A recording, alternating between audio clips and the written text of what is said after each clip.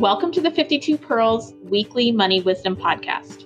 I'm Melissa Joy, a certified financial planner and founder of Pearl Planning. And I'm Melissa Friedenberg, financial advisor with Pearl Planning. Pearl Planning is a financial planning and investment management company located in Dexter and Grosse Pointe, Michigan. We work with clients all around the country. The purpose of our podcast is to explore specific financial topics and provide advice you can use in your everyday life. Hello and welcome to the 52 Pearls Weekly Money Wisdom Podcast.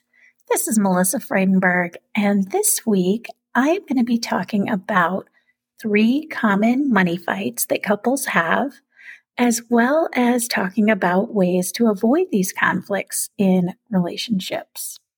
So first and foremost, this is a very, very common conflict for couples to have. In fact, more couples fight over money than sex, chores, pretty much anything else. So if you have had a fight in the last year with your spouse over something financial, you are not alone. So number 1 is going to be where one person is the spender and one person is more of a saver. This is super common. I actually, in working with couples, I used to think that mostly women were the overspenders and men tended to be the savers, but I think that women get that kind of rap because they're often the ones that buy the day-to-day household items, where in fact, as far as who's a spender and who's a saver, it comes down to lots of things. Mostly, I would say, learned behavior, kind of how you were brought up. Whether you were brought up with money and you never had to worry about budgeting, or whether you didn't have money, so now that you do, you kind of feel like YOLO. There are lots of reasons that go into somebody being a big spender versus a saver. That could be a whole podcast episode in its own right. So I'm really going to just focus here on couples. The biggest thing is communication. When you have one person in a relationship who may be overspending, one, it's important to clarify, are they in fact spending above their means? Or are they just buying things that maybe the other partner doesn't feel are necessary? Biggest way to get around this, or sort of lower the tension, if you will, on this, is to sit down and talk about how much you have to spend on those wants versus needs every month. Not necessarily sit down and talk about it every month, but what is that monthly inflow, outflow, and excess left over? Now, even if you and your partner are on the same page as far as how much to spend, I really, really think it's so beneficial to automate your savings, but especially if one person prioritizes savings. To sit down, go through monthly income, monthly bills, and figure out what is left over at the end of paying those fixed expenses and things like groceries and restaurants that you would spend on monthly just to feed your family. What is that excess left over? What can you afford to put away each month? And how much do you need to put away each month to reach your goals? So goals could be retirement, college savings, saving to buy a house, whatever it is that you prioritize as a couple, automate those savings. So easiest for retirement would be obviously a retirement savings plan through work. That's pretty easy to automate. You have that come out of your paycheck before you even see it hit your account. But did you know that you can do this with other savings? So whether it's going into a savings account once that paycheck hits, or going into a taxable investment account every month. Again, the idea of automating savings has 2 benefits. 1, you're not likely to spend it because it really never hits the checking where you see that balance. And 2, you're getting dollar cost averaging if you're investing automatically every paycheck or every month. And what that means is you're buying in on the same days in the month, regardless of what the market is doing. So you're not making a decision, I think the market's going to go up, I'm going to put some money in. Best case scenario is you're just doing it every month taking advantage of compounding interest and different prices in the market. Automating is number one way to avoid the disconnect between a saver and a spender. If it's not there to spend, can't spend it. If savings goals are being hit, then less tension when money is spent. The other thing is just communication. So my husband and I have different things that we,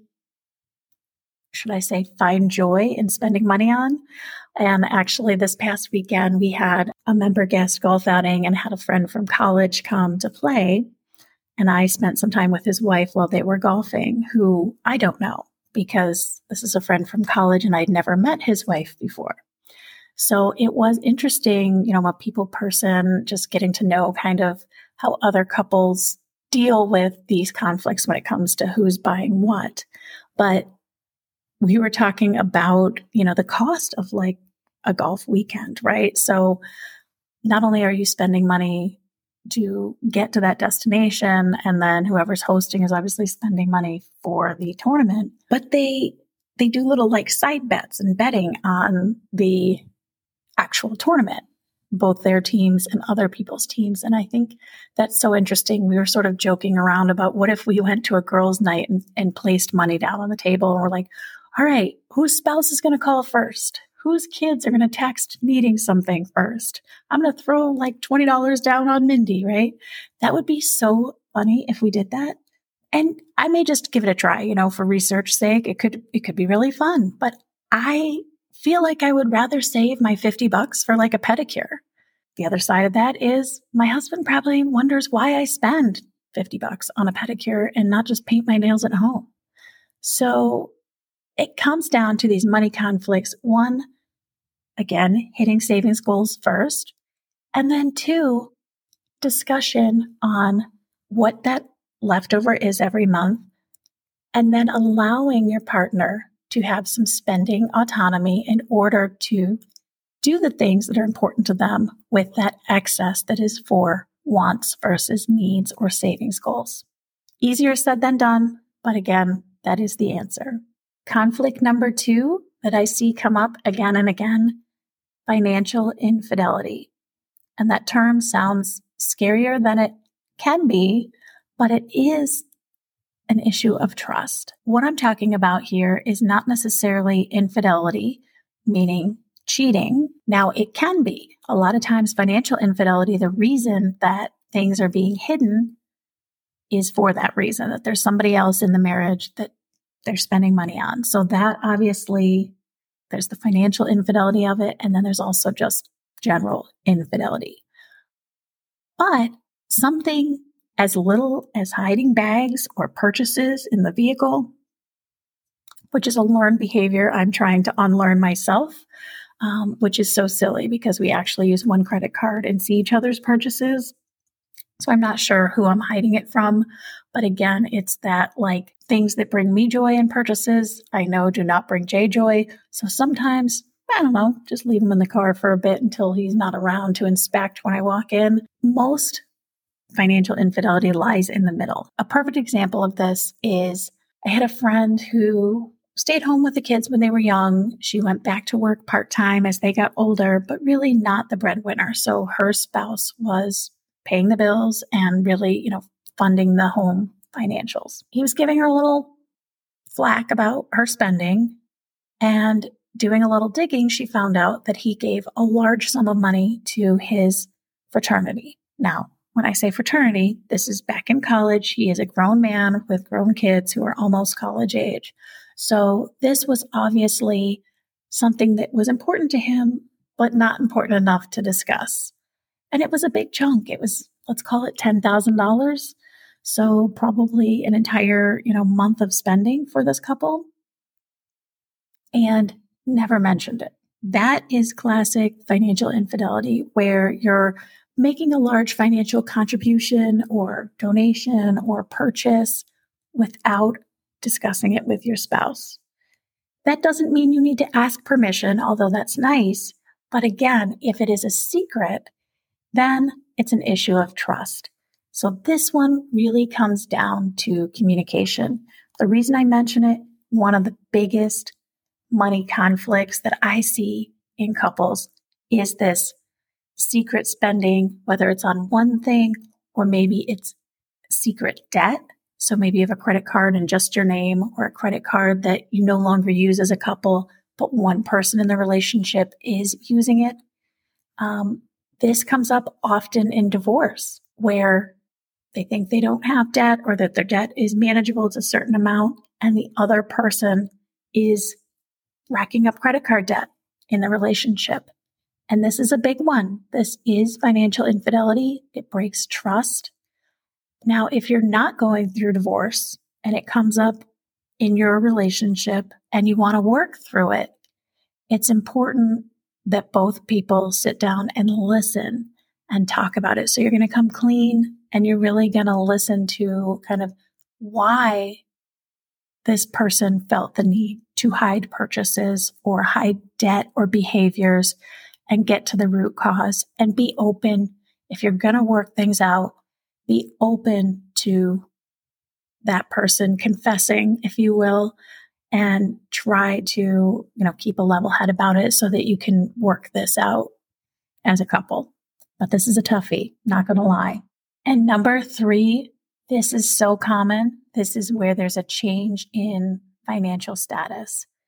Very stressful in a relationship. This could be one person losing a job, whether they were laid off or maybe taking a step back to care for children or an aging parent. This can also be an unexpected pregnancy or illness comes up, and all of a sudden you're in a different financial situation.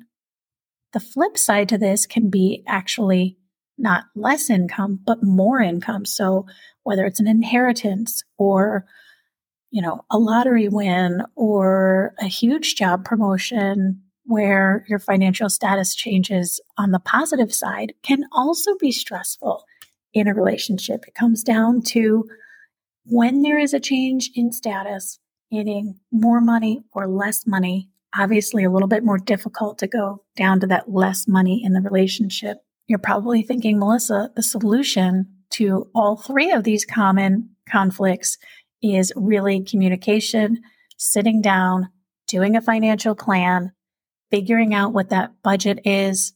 I know, the terrible B word. But again, budgeting doesn't have to be about restrictions. Sometimes, I would say almost more often than not, budgeting actually allows you permission to spend, because you have an idea in your head how much you can spend each month, each of you, whether you divide that evenly or you say, one person is really in charge of the household purchases. So, we have $600 left over every month after we put away for our savings goals. And I'm going to give myself $200 of that. And I'm going to give my partner $400 of that to spend because, again, they're buying for the household for things that are not considered needs, but more wants. However you divide it up, the idea is that both people in the relationship know what that amount is and have some spending autonomy, whether it's actual spending autonomy as in a separate account where this money goes that they can spend or save for a larger purchase, or whether it's done through a joint account, but both people are clear on, as long as you stay within that amount, allowing the other person in the relationship to spend that money how they would like to spend it. So if you're listening to this, I want you to, 1, know that if you do struggle with some of these conflicts in your relationship, you're not alone. Very common. And yes, telling you that the solution here is to do financial planning with your partner, whether it's on your own or whether you need to call in a financial advisor or financial planner to sort of be that mediator in this discussion. I do recommend that if you really don't see eye to eye, or if you're just extremely uncomfortable having this conversation with your partner, it can be a nice way to really bring on that conversation and make it front and center. Any good financial planning engagement will include talking about cash flow, savings, hitting goals, and then, of course, where is that extra money going if there isn't money there to fund those goals. So if you're listening to this and you know somebody who could benefit from this episode, please do share. We love that. Our listeners are growing. We see it every week with our downloads. And Melissa Joy and I are just so thrilled to be able to communicate with you in this way. And we really appreciate you. As I mentioned in previous weeks, we have some great guests coming this fall. It has been a lot of Melissa and Melissa solo editions, but we do have some great stuff on the way. As always, if you have either ideas for topics or you have guests that would be good and you want to reach out to us with those names, we appreciate it. Hope you're enjoying these last few weeks of summer, and thank you for listening. You can access our first 2 seasons of this podcast on our website at www.pearlplan.com or on Spotify. If you're interested in learning more about Pearl Planning, feel free to sign up for our newsletter, also found on our website.